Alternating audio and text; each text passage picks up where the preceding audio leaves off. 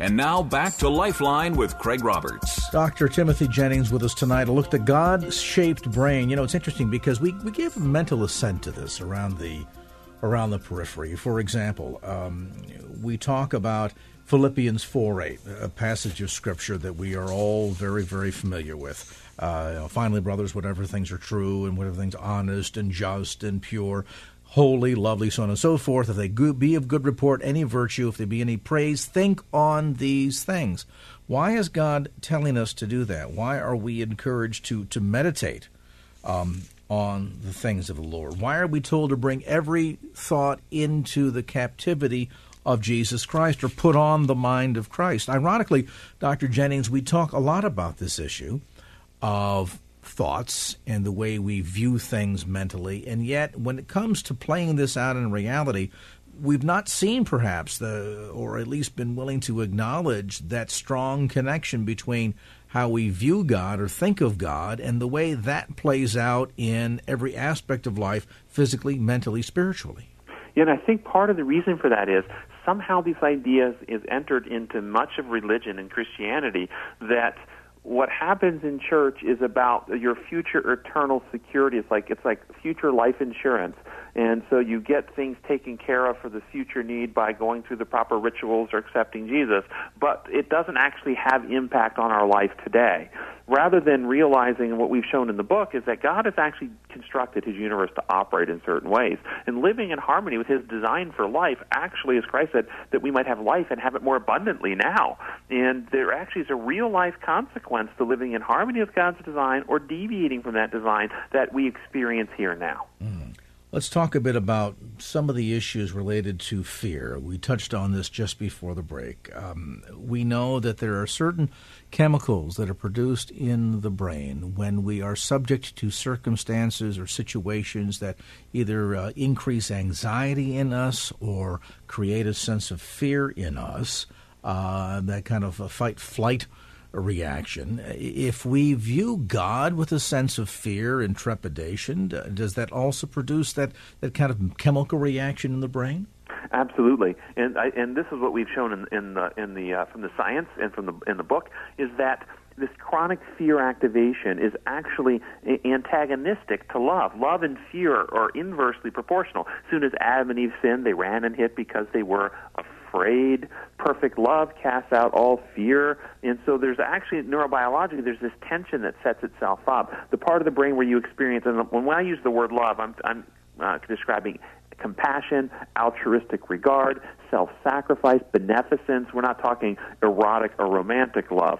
We're talking that brotherly love that one loves so much they give their life for a friend, that kind of love. When Christ said, greater love is no man that he lay his life down for a friend, this kind of love means I care so much for you that I'll do whatever is for your best interest, including give my life that you might live. Many parents experience this love for their children. If their children are in some danger, they would easily step into that danger to protect their child. Well, that's at war with another principle that's driven by fear since Adam's sin that the scientists call survival of the fittest. I love myself so much, I'll do whatever I have to protect myself, including, if it comes down to it, kill you that I might live. Love you so much, I'll give my life that you might live. Love myself so much, I'll kill you that I might live. These are antithetical, love versus fear. Fear drives us to self-protection and exploit and hurt others. This process, then, of beginning to recognize the impact that our thinking process, the way we view or react to God, a lot of it, of course, goes back to a childhood. We often hear stories, Dr. Jennings, of individuals, for example, who are introduced to the claims of Christ later in life and often struggle with the imagery of God as a benevolent, loving, protective Heavenly Father who would sacrifice His only begotten Son on our behalf. And some people will reject that just absolutely out of hand because they grew up in a household where there was perhaps an absentee father or a drug-crazed, alcoholic, driven, abusive father. And so the notion of being able to equate a loving Heavenly Father who sacrifices His Son on behalf of all of us that we might walk in relationship with Him is antithetical to their manner of thinking. Yes, you're exactly right, and that is a barrier for some people. Our childhood experiences certainly can put obstacles in the way. And that's, of course, why we are called to be witnesses, the hands and feet, so to speak, God's disciples and agents on earth, to love those individuals. And so they may not have experienced God-like love in their childhood, but they can experience God-like love in their adulthood from others who can still love them in spite of their shortcomings and anger, and ultimately lead them to see Christ in us. We talk about this notion in Scripture of bringing our thoughts into captivity. How can we rewire all of this? This is a great point, and I point out in the book that the way the brain is designed is that there's a protein that is like fertilizer for the neurons. It's called brain-derived neurotrophic factor. Brain-derived means the brain makes it. Neurotrophic factor is simply a factor that makes the neurons grow stronger. So think of it as fertilizer for the neurons. When it's available, the neurocircuitry that gets it will actually sprout new connections. The brain will make new neurons, and it influences the proteins like this. But this particular protein doesn't come off of the DNA or isn't produced immediately in this form. It comes in a precursor form called pro-BDNF. And that particular protein is actually like weed killer for the neuron. If it binds to the neuron, it will actually kill the dendrite, kill the axon, cause pruning back of the neural circuitry. And so the key issue is if there's an enzyme available that will cleave this weed killer into the fertilizer, then the neuron grows stronger. What determines whether you have this enzyme or not? And this is fascinating. It's the activity of the neural circuit itself. If you're firing the neural circuit, using it, it produces this enzyme. So pro-BDNF, the weed killer, is cleaved into the fertilizer, and it grows stronger. The circuit grows. But if you're dormant, if you're leaving it inactive, then and not using the circuit, then this enzyme is not produced, and the weed killer actually takes over, and you start pruning the circuitry back. And so imagine the situation of trying to study a new language in high school, maybe Spanish in high school, and you're studying brute force memory, and you keep practicing your firing this circuit, this new forming circuit, and this enzyme's produced, and you get more of the fertilizer, and it expands, and you keep doing it, and the circuitry grows. And then one day you graduate, and 20 years go by, and you haven't spoken the language for 20 years, and what happened to your ability and proficiency? It's been pruned back. Well, where every thought into captivity comes now, let's say we have somebody in their imagination imagining certain thoughts, like we can lock a pedophile up in prison so he can't act on the behavior. But can we control the imagination? No. And if you fire those thoughts in your imagination, you're still activating the circuit, you're still producing the enzyme, you're still growing the pedophilic type of thinking stronger, and so the person may come out more recidivist pedophile than they went in if they're not bringing their thoughts into captivity.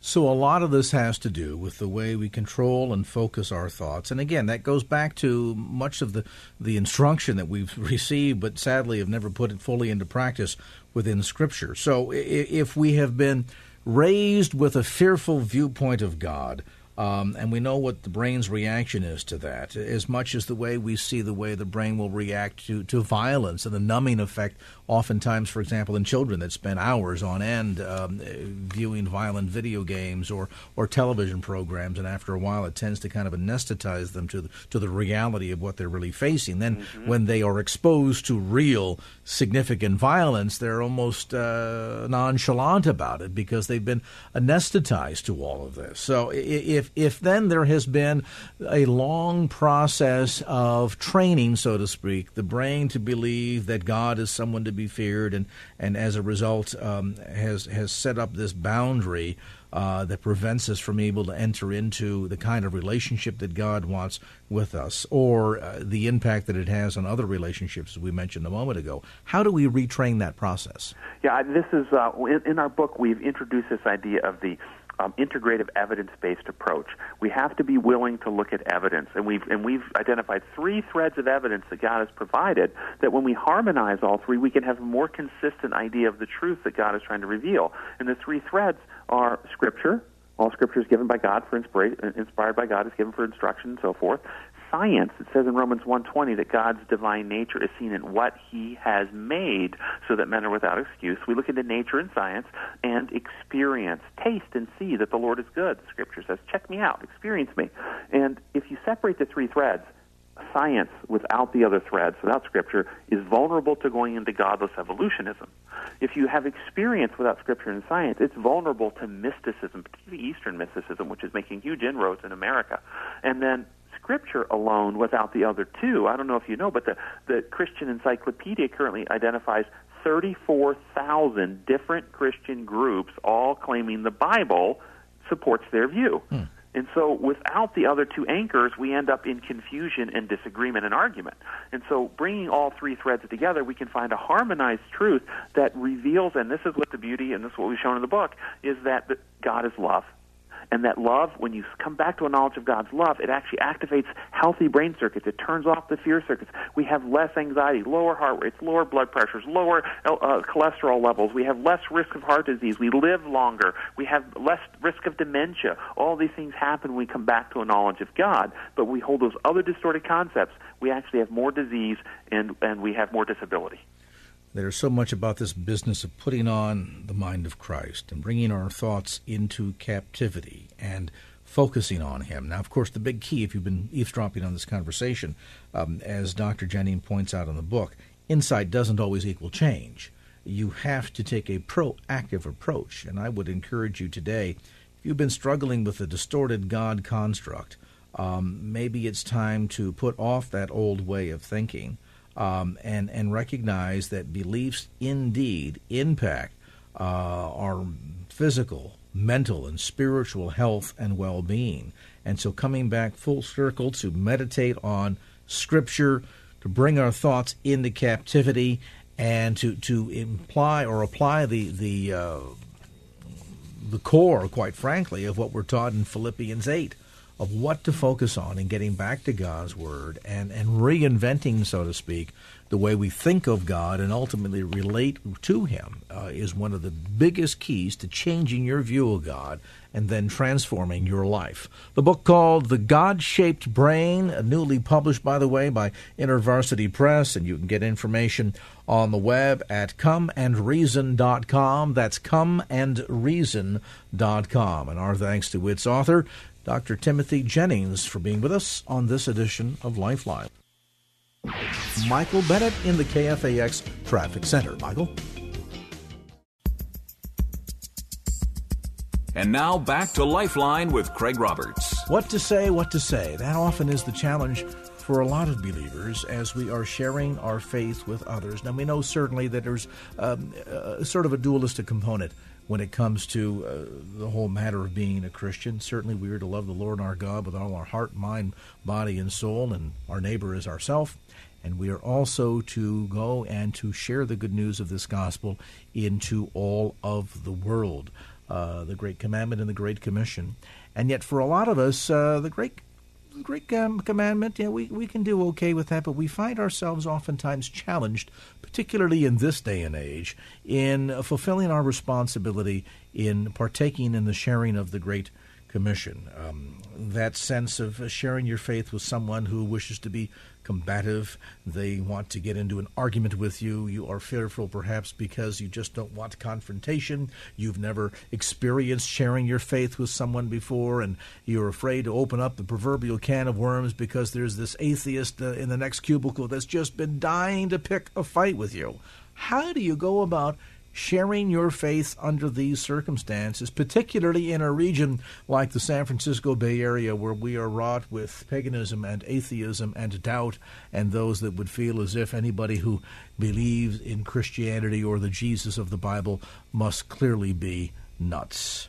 Well, Donald Johnson joins us to offer insights. He's written a new book called How to Talk to a Skeptic, an easy-to-follow guide for natural conversations and effective apologetics. And Donald, great to have you on the program tonight. Thanks for having me, Craig. I appreciate it. You come at this from a very rich educational background. I'll mention for the benefit of listeners, you have a BA in theology from San Jose Christian College, so you've been here in the Bay Area, an MA in Christian apologetics from Biola University, and an MA in theology from Franciscan University of Steubenville. So you've gone to some pretty well-known schools and received quite the deep education. Now, sharing this whole topic of apologetics, some Christians hear that and they kind of get put off and they go, oh, that's for an expert. That is for somebody like Hank Hanegraaff or somebody like a Donald Johnson to engage in. I, as just the everyday average Christian, can't possibly be expected to engage a skeptic in some discourse of Christian apologetics, can I? Well, I think if you approached it that way, that you have to have the big education, yeah, you're right. We probably wouldn't, and that's one of the problems. But no, I wrote the book specifically to address people who don't have the education, who don't necessarily have the conversational debating skills of a William Lane Craig or someone like that. They're not interested in getting into the combative argument. No, this is for people who, have that uncle who comes over on Thanksgiving and has a lot of questions, or that coworker, and it's specifically addressed to show you that, yeah, you can have a constructive conversation with even the most hardened skeptic. And I guess at the end of the day, Don, this is not really about engaging in debate or demonstrating our verbal skills at confrontation. It really comes down to that core issue of being ready to give an answer for the hope that lies within, isn't it? Yeah, absolutely, Craig. That's exactly, when I think of apologetics, it's 1 Peter 3:15. It's the verse you just quoted.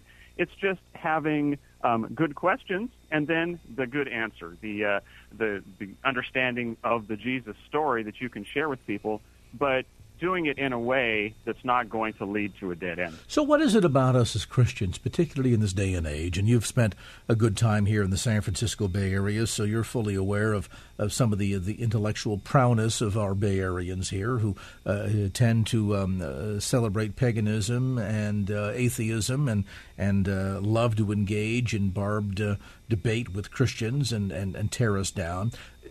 Does some of this fear come out of a sense that, well, we're trying to avoid confrontation, we're concerned we won't be able to articulately respond to their questions or their comments, and maybe a good dose of our own sense of anxieties in all of this? I just wonder how much of this goes to just the heart of a lot of believers today being biblically illiterate and finding themselves and feeling themselves unprepared to share their faith. Yeah, I think you're right. I think a lot of it is that we don't feel like we have those answers. But on the other hand, it's partially, I think, some mistakes that we make in approaching the skeptic that leads us into that defensive position. So, we're scared that we're not going to have the right answer. But I think in my approach, I've learned over the years, I used to be that guy. I used to be that guy who just liked to debate and always tried to have just the right answer and just the right comeback at the right time. And I learned over the years that doesn't actually usually end very well. You usually end up in a roadblock. And so now I stand back a little bit and ask a lot of questions at the beginning and try to listen a lot and move the conversation in a direction where you're not on the defensive all the time and you don't have to have all those answers.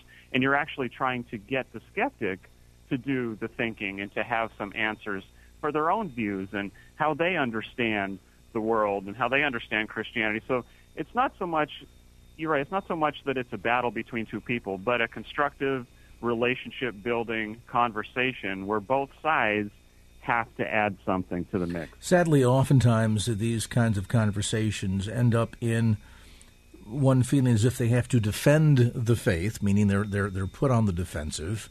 And so here we might feel wholly short to answer challenges concerning certain scientific points or points related to observations about so-called errancy in Scripture, things of this sort. Oftentimes we'll see this sort of distilled down by some as a debate between faith or science, for example, or the rational or irrational. So you're not suggesting that we engage to set ourselves up for debate, but rather engage a person? Is this as much about sharing our faith? Is it also getting the person that we're talking to get them to share their heart and where they're coming from? Yeah, I think that's the key is, first of all, to understand where they're coming from. And so on two levels, well, really on three levels, I ask them what kind of background they have, tell me a little bit about your life and if you have any experience in Christianity or the church. And then I ask them what they think to be true about the world as far as how do you answer the big questions of life? I understand that you reject Christianity. Okay, tell me what you do accept, though. Give me a positive case for something that you think is actually true, not just what you think is false. And then I ask them what they think Christianity actually teaches. And I think if you set out your conversation just trying to find out those three facts about the person in a very relational way and doing a lot of listening and not defending Christianity at all, not jumping in when they throw an objection or or some sort of sarcastic comment, just let that go and just listen. And what ends up happening is you can develop a comparison of worldviews. So way down the line, after you've learned a lot about the person, it's given you a chance to then compare the Christianity that you know to be true from the Bible with their worldview and the Christianity they hold. And you'll inevitably find out that they don't hold to the Christianity that you do, that they're rejecting a straw man argument, or they're just a caricature of what the Bible teaches. And when you set it up like that, you ask a few questions, you set up a comparison of worldviews, it actually does give you a chance to come in and then share the gospel, but not in a preachy way. You're just clarifying what Christianity actually teaches. You can say, oh, well, that's interesting. I understand where you're coming from, but let me share with you how I understand the Bible and how I understand Christianity. Then we can talk on that level. So it's a lot of clarification and sharing the Bible, or sharing the gospel then in a non-confrontational, very relational way. You use a word that I want to have you elaborate upon when we return after a timeout. You use the word relational, and I think there can be some important insights and keys extracted from this one word as we talk about how to talk to a skeptic. My guest is Donald Day Johnson. This is his new book, by the way, newly published by, to put my cheaters on here, Bethany House, and you'll find it at bookstores throughout the Bay Area. Jarrell is laughing in there. Hey, you reach a certain age, kiddo, you got to put the cheaters on. Also, the book available through Amazon.com, and we'll share more in our conversation. Dig a bit deeper into this topic. How do you go about successfully sharing your faith, giving that answer for the hope that lies within as you talk to a skeptic? Get you an update on traffic. Michael Bennett in the KFAX Traffic Center. Michael? And now back to Lifeline with Craig Roberts. Author and Christian apologist Donald Johnson with us tonight. A look at his new book, How to Talk to a Skeptic. Now, you used a word just before the break, Donald, that perhaps really brings this down into a core perspective that all of us need to keep in mind when we're sharing our faith with somebody else. You use the word relational or relationship. And at the end of the day, that's really what this is about, isn't it? I mean, we're engaging in a relationship with another person as we are sharing our faith, as we talk about what? Our relationship with Jesus Christ, in the hope of what? That someday they too will also enjoy a relationship with Jesus Christ. Makes it a lot less intimidating that way if you put it in those terms, doesn't it? Yeah, you're absolutely right, Craig. That skeptics don't want to think of themselves as a project. And if they get the sense that the Christian views them as a project, someone to defeat in a debate, or even someone to get saved, or, an impersonal project, and that's not going to work. And so it's really important that we do sort of look at our own hearts, and when we, the guy in the cubicle next to us, we do have to see him as someone loved by God and who God wants to spend eternity with, right? And so, yeah, the goal of every conversation has to be the sharing of God's love, not in a non-intellectual way. I mean, I know some people talk about, well, you just love people till they ask you why and this sort of thing, and that's good as far as it goes. But on the other hand, I think providing answers and being able to direct the conversation in a way that clarifies the gospel for that person and gives that person reason to believe, that is also loving the person. And so, it's all relational. I think, ultimately God is love. Love, I've got a chapter on that. Love is the meaning of life. That's what it's all about. And so, yeah, we really do need to be loving whatever skeptics we run into. It would be curious to see if a study has ever been done, and I would suspect that somebody like George Barna probably has this somewhere in his library of research, of how many people that we come across that may object to Christianity or put up major roadblocks to faith because they themselves come from a quote-unquote former religious background and maybe had some ill experience at a church somewhere, or just unfortunate religious experience that somehow has turned them off to their faith, and therefore they become a staunch defender of atheism or something of that sort. Yeah, if my experience is any indication, and admittedly I'm just one guy, but I talk to a lot of skeptics, the percentage I think is really high, Craig.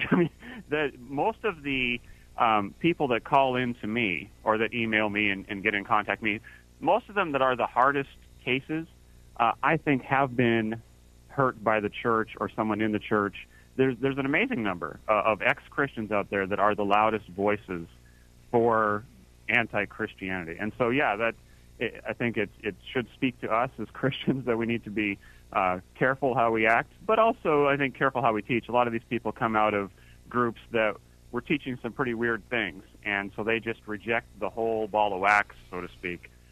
In rejecting something that is admittedly sort of silly, they just reject the whole thing. So, I would be interested to see those stats as well. Yeah, and it certainly, I think, would be very telling at the end of the day, as you point out. It's critically important to kind of keep that tucked in the back of our mind. They're going to be looking at us, and they're going to be testing us, in a sense, to see whether or not we really believe in this faith that we talk about. And toward that end, I guess it comes down to this issue of whether or not somebody has a former religious background with an axe to grind or comes at it from a particularly neutral background. Nevertheless, there's somebody that we know Christ died for. And so now it's about getting in there, and I guess at the core initially, hearing more from them. I mean, again, we kind of tend to want to start this conversation by defending the faith, but I would imagine if we're going to kind of understand where we're going to go with all of this, isn't it more important to sort of draw them out as opposed to at the get-go trying to present our case? Oh, absolutely. That's key. I mean, if you go out and start to present your case right away, inevitably you will miss the mark because you don't know what they believe. I mean, you're sort of shooting at a target that's not really there. You're talking to a person that you have in your mind, what you think they're like, that probably doesn't exist. And so, you really need to clarify that. In the same way, like I said, they're arguing with a person that they don't really know. I mean, they think they know what you believe. And so, there needs to be a lot of sharing up front, sort of clarifying positions and getting to know each other, I think, before all of the debating takes place. Now, that's not to say that you don't get into a kind of a debate. I mean, towards the end of my conversations or my relationships, it could take several months. Like when I talk about a conversation, I'm talking about potentially several conversations with a person. But towards the end of it, we do compare worldviews and we do debate. But I think that needs to come later on in the interaction. Let's hop on to the phones here and get some calls in. If you've just joined us, we're visiting tonight with author and Christian apologist Donald Johnson. He's got a new book out called How to Talk to a Skeptic. Go first to Palo Alto, and we'll say good evening to Lee. Hey, Lee, welcome. You're on KFAX. Thank you so much.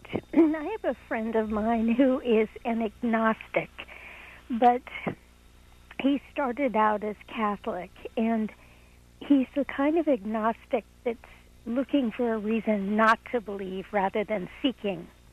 And I could appreciate his intelligence, and we get along. I've known him for a long time. He's very intelligent, except for when he talks about religion, in which case he doesn't make any sense at all. So I was curious, what is the gospel in a nutshell, to keep my message very short? All right, good question. You want to tackle that, Donald? As far as the gospel in a nutshell, I tend to tell a quick story that it's all about love. God created us for relationship. We went chasing off after other things and other people that were not as valuable. And I tend to compare it to like a husband and a wife. A husband goes off chasing after something that's not as valuable, either alcohol, football, or a mistress, when he should be valuing and having a relationship with his wife. That's how I see the whole story of the world, that we are a people who were made to love God, and we've gone chasing off after things that just aren't objectively valuable. And when you do that, you live contrary to reality, then things don't go right. It's like trying to run your car on water. It's just not going to work. You can't live contrary to reality if you do things go wrong. And so I tend to focus on love and what it means to break relationship with God. And basically, I think all of the other doctrines of Christianity flow out from that basic starting point. At least the good news in this case, Lee, is that you mentioned that he's an agnostic, so he's not sure. which is sometimes easier than starting with an atheist who's certain that God doesn't exist. And I guess these days that's more of a challenge. I mean, for the early part of the last couple of centuries, we've seen this major shift, certainly in the 1960s and 70s, educationally and otherwise, where all of a sudden you've made that transition from having to talk about our relationship to God versus that God is. And I guess oftentimes we almost kind of have to use that as the starting point, don't we? I mean, how can we talk about forgiveness and having offended a God if they don't even quite believe that a God exists, Donald? Yeah, that's right. And that's why I generally start out, if someone says they're an agnostic, well, they're not. They don't believe nothing. They do have a worldview. They do believe something about reality. And so I try to get them to explore that. How do you answer those big questions of life? How did we get here? Why are we here? What happens when we die? How then should we live? Everybody walks around with answers in their mind to those questions. They live according to something. And so I try to get them to explore that. You're not agnostic about everything. And after they have sort of thought about that a little bit, then you can compare. All right, does those answers make sense? Does that seem to match up with the world as we know it? What you're suggesting here, too, as you mentioned when we came back from the break, is not necessarily a singular conversation. This may be a multiplicity of conversations. Yeah, absolutely. I mean, we kind of get that impression. We think this is a lot like, and I'm not suggesting that this never happens. Of course it does. But I met a man on the subway one day. I said, do you know where you're going to go when you die? No, I don't. And that ensued into a following conversation. By the time we got to the next train depot, bus stop, taxi stand, insert location here, he had prayed the sinner's prayer. That does happen. But not as often as we would think. And generally, most of the people that we're going to run into, that we're going to have an opportunity to share with, are going to be people with whom we have some kind of ongoing contact, if not relationship. It's either the guy in the cubicle next door, or the kid who delivers the newspaper, or the young man who takes us out to the car every time we buy groceries and helps us bring the bags to the car, et cetera, et cetera. And so which case then, as you point out, and it dawns on me, Donald, we did not come to these positions in life overnight, and so we're not necessarily going to abandon them overnight. So this is, in a sense, a process. So if it doesn't go well the first time, or that one certain conversation didn't quite end in the fashion in which you hoped it would, there's always the next time, isn't there? That's an excellent point, Craig. Yeah, we tend to want to reduce the gospel to that elevator pitch, right? Like, give it to me in the 30 seconds we have. And really, I get that, I understand that, but yeah, real life doesn't generally happen that way. You are building relationships with people. You're talking to them over time, and yeah, I totally agree that you should be able to spread this out and not force your apologetic argument even or your evangelistic presentation into that elevator pitch necessarily. Our conversation with author and Christian apologist Donald Johnson. The book, How to Talk to a Skeptic. Michael Bennett in the KFAX Traffic Center. Michael? Thanks, Craig. And now back to Lifeline with Craig Roberts. We continue our conversation tonight. Donald Johnson, my guest. The book is called How to Talk to a Skeptic. At the end of the day, we talk about sometimes dealing with the hardline, almost professional skeptics, Donald. I'm thinking of those in the class of a Christopher Hitchens, Richard Dawkins, Bill Maher, even on that list. But it's interesting. I've heard some of them debated, or some of the arguments that they put forward, and I've often thought to myself, at the end of the day, it's not only Christians that are the ones that have to defend their views. These guys come out with some pretty outlandish comments as well. Yeah, no, you're right. They not only do they have to defend their worldview, and you're right, I don't think they do a terribly good job of it. And often they're not asked to, which is interesting. Most of the time, if you notice how those guys debate, is they debate against Christianity. They're not usually asked to present a positive case for materialism or whatever it is they happen to hold. And that's one key, I think, to talking to either professional skeptics or the uncle or the guy next door in the cubicle, is that they should be asked to present their worldview, to think about it probably. I mean, a lot of times people haven't thought about it, and then defend that. And that's a real key to having a constructive conversation, I think, is that you have to think about what you believe in a positive way, not just be anti-Christian. And a lot of them are anti-Christian. We talked prior to the break with the previous caller about this whole issue of the agnostic out there. And I guess in this day and age, what with recent discoveries related to the so-called God particle, irreducible design, things like intelligent design, that there's more and more scientific information out there, too, that also lends credence to the so-called Genesis account. Does that also stand in our favor in terms of sharing our faith and making a case for the existence of God? Yeah, I think the evidence, wherever you find it, is always in the Christian's favor. Because if it's true, it's true. And Christianity happens to be true about all of the universe. So wherever we find truth, whether that's through scientific investigation or philosophy or psychology or wherever it is, that truth is, if it's accurate, if they're not just making stuff up or presenting false claims, obviously, but if it's accurate, it's going to line up with the Christian worldview. And so, yeah, we never need to be afraid of new discoveries. You know, the truth wherever it's found is going to match up. And I think that's one key to having a good conversation is to not, you know, sometimes we present it as, well, I mean, there's these facts over here, but I just take on faith that Jesus is my Savior. And by that I mean I put my brain in my back pocket and I don't have to think about it anymore and I don't have any evidence for it, but I just believe. Well, no, that's not the Christian way, I don't think. God loves presenting evidence to us, and He gives us plenty of it.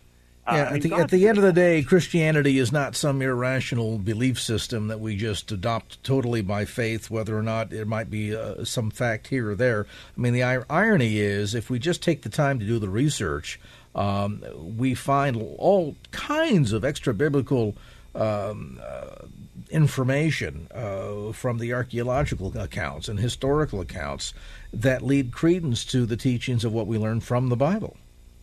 Yeah, absolutely. Every realm of discovery, I think, should be embraced by the Christian. And so, yeah, I mean, science is a good one. Archaeology is excellent, and it consistently confirms the biblical accounts. Whenever science is done right, and I guess that's the key. I mean, sometimes science is presented as a philosophy rather than a mode of gathering knowledge. And so they say, well, science has disproven God. But what they mean by that is there is nothing that exists besides matter, and that's all we... Well, no, I mean, we can't accept that. But in general, yeah, every sort of knowledge-gathering endeavor that humans do, it's going to line up with Christianity, and so we can embrace that. What do we do with comments such as the person who says, well, I've done some studying of Christianity, and I find that there are pagan myths and accounts of this sort that are made up out of the mystic world that seem to be similar to some things that I read in the Gospels, so why should I believe what the Bible says any more than a pagan myth? Yeah, that's a good question, and that's a very popular objection these days, and becoming more so, it seems. What I like to do is, first of all, clarify, all right, what parallel myth are you talking about? Let's look at the data and see what the facts actually are. And then some guys, they do just stop there, and that's fine. I mean, they try to disassociate Christianity from all the pagan myths. Actually, the approach I take is that I embrace a lot of the parallels that are out there. I say, yeah, you know what, there's some parallels. I mean, there's some pagan myths that are similar in some respects to the Christian worldview. But I say that's actually to be expected, I think, if Christianity is true. Because according to Christianity, God is the creator of all. He put Adam and Eve in the garden, and then humanity spread out from there. So, and He's revealed Himself. Romans 1 assures us that no one is left without knowledge of God. So we have this general revelation to all people at all times. If that's true, it makes sense that when people try to explain reality through their myths, that there would actually be some parallels. That if they're interacting with an objective reality, and that is the God of the Bible, that there would be some similarities. And so I take sort of a C.S. Lewis, G.K. Chesterton approach to this and say those myths are a precursor. They're a shadow. It's not that Christianity took the stories from those myths. It's that those myths actually took their stories from Christianity. It's the other way around. And so Christianity is the actual story, the true story, the historical story, God in time and space. And the myths are the shadows that are they come from that, I think. And so, yeah, I take sort of a broader approach to that, embrace the truths that we can embrace with people, and then try to show them that, well, Christianity is it's not the same as those myths. I mean, it's history. Jesus appeared as a man in Galilee 2,000 years ago. So that's, you know, a hard fact. What about those that take the dismissive approach that say, well, I've seen the way these Christians act. They behave fairly badly. I've seen the hypocrisy within Christianity, and I don't go to church because I don't want to be a hypocrite. What of that argument? Yeah, that's a common one, and I think on one hand, you can sort of take a coldly logical approach and say you agree? Yeah, of course, yeah, you agree. Hey, we're all sinners. We're all hypocritical at some point. But that's what Christianity teaches. Christianity doesn't teach that we're all perfect and that, if Christianity is true, then all people will be perfect. I mean, you don't see that anywhere in the Bible. We're sinners saved by grace and being transformed into the likeness of Christ, but that's an ongoing process. And so on one hand, logically, it's not a very sound argument. I think just sort of emotionally and psychologically, you want to just embrace that and say, you know what, I've hurt people. I've been hurt by people. I mean, that's how life is, and I apologize if that works, on behalf of my fellow Christians.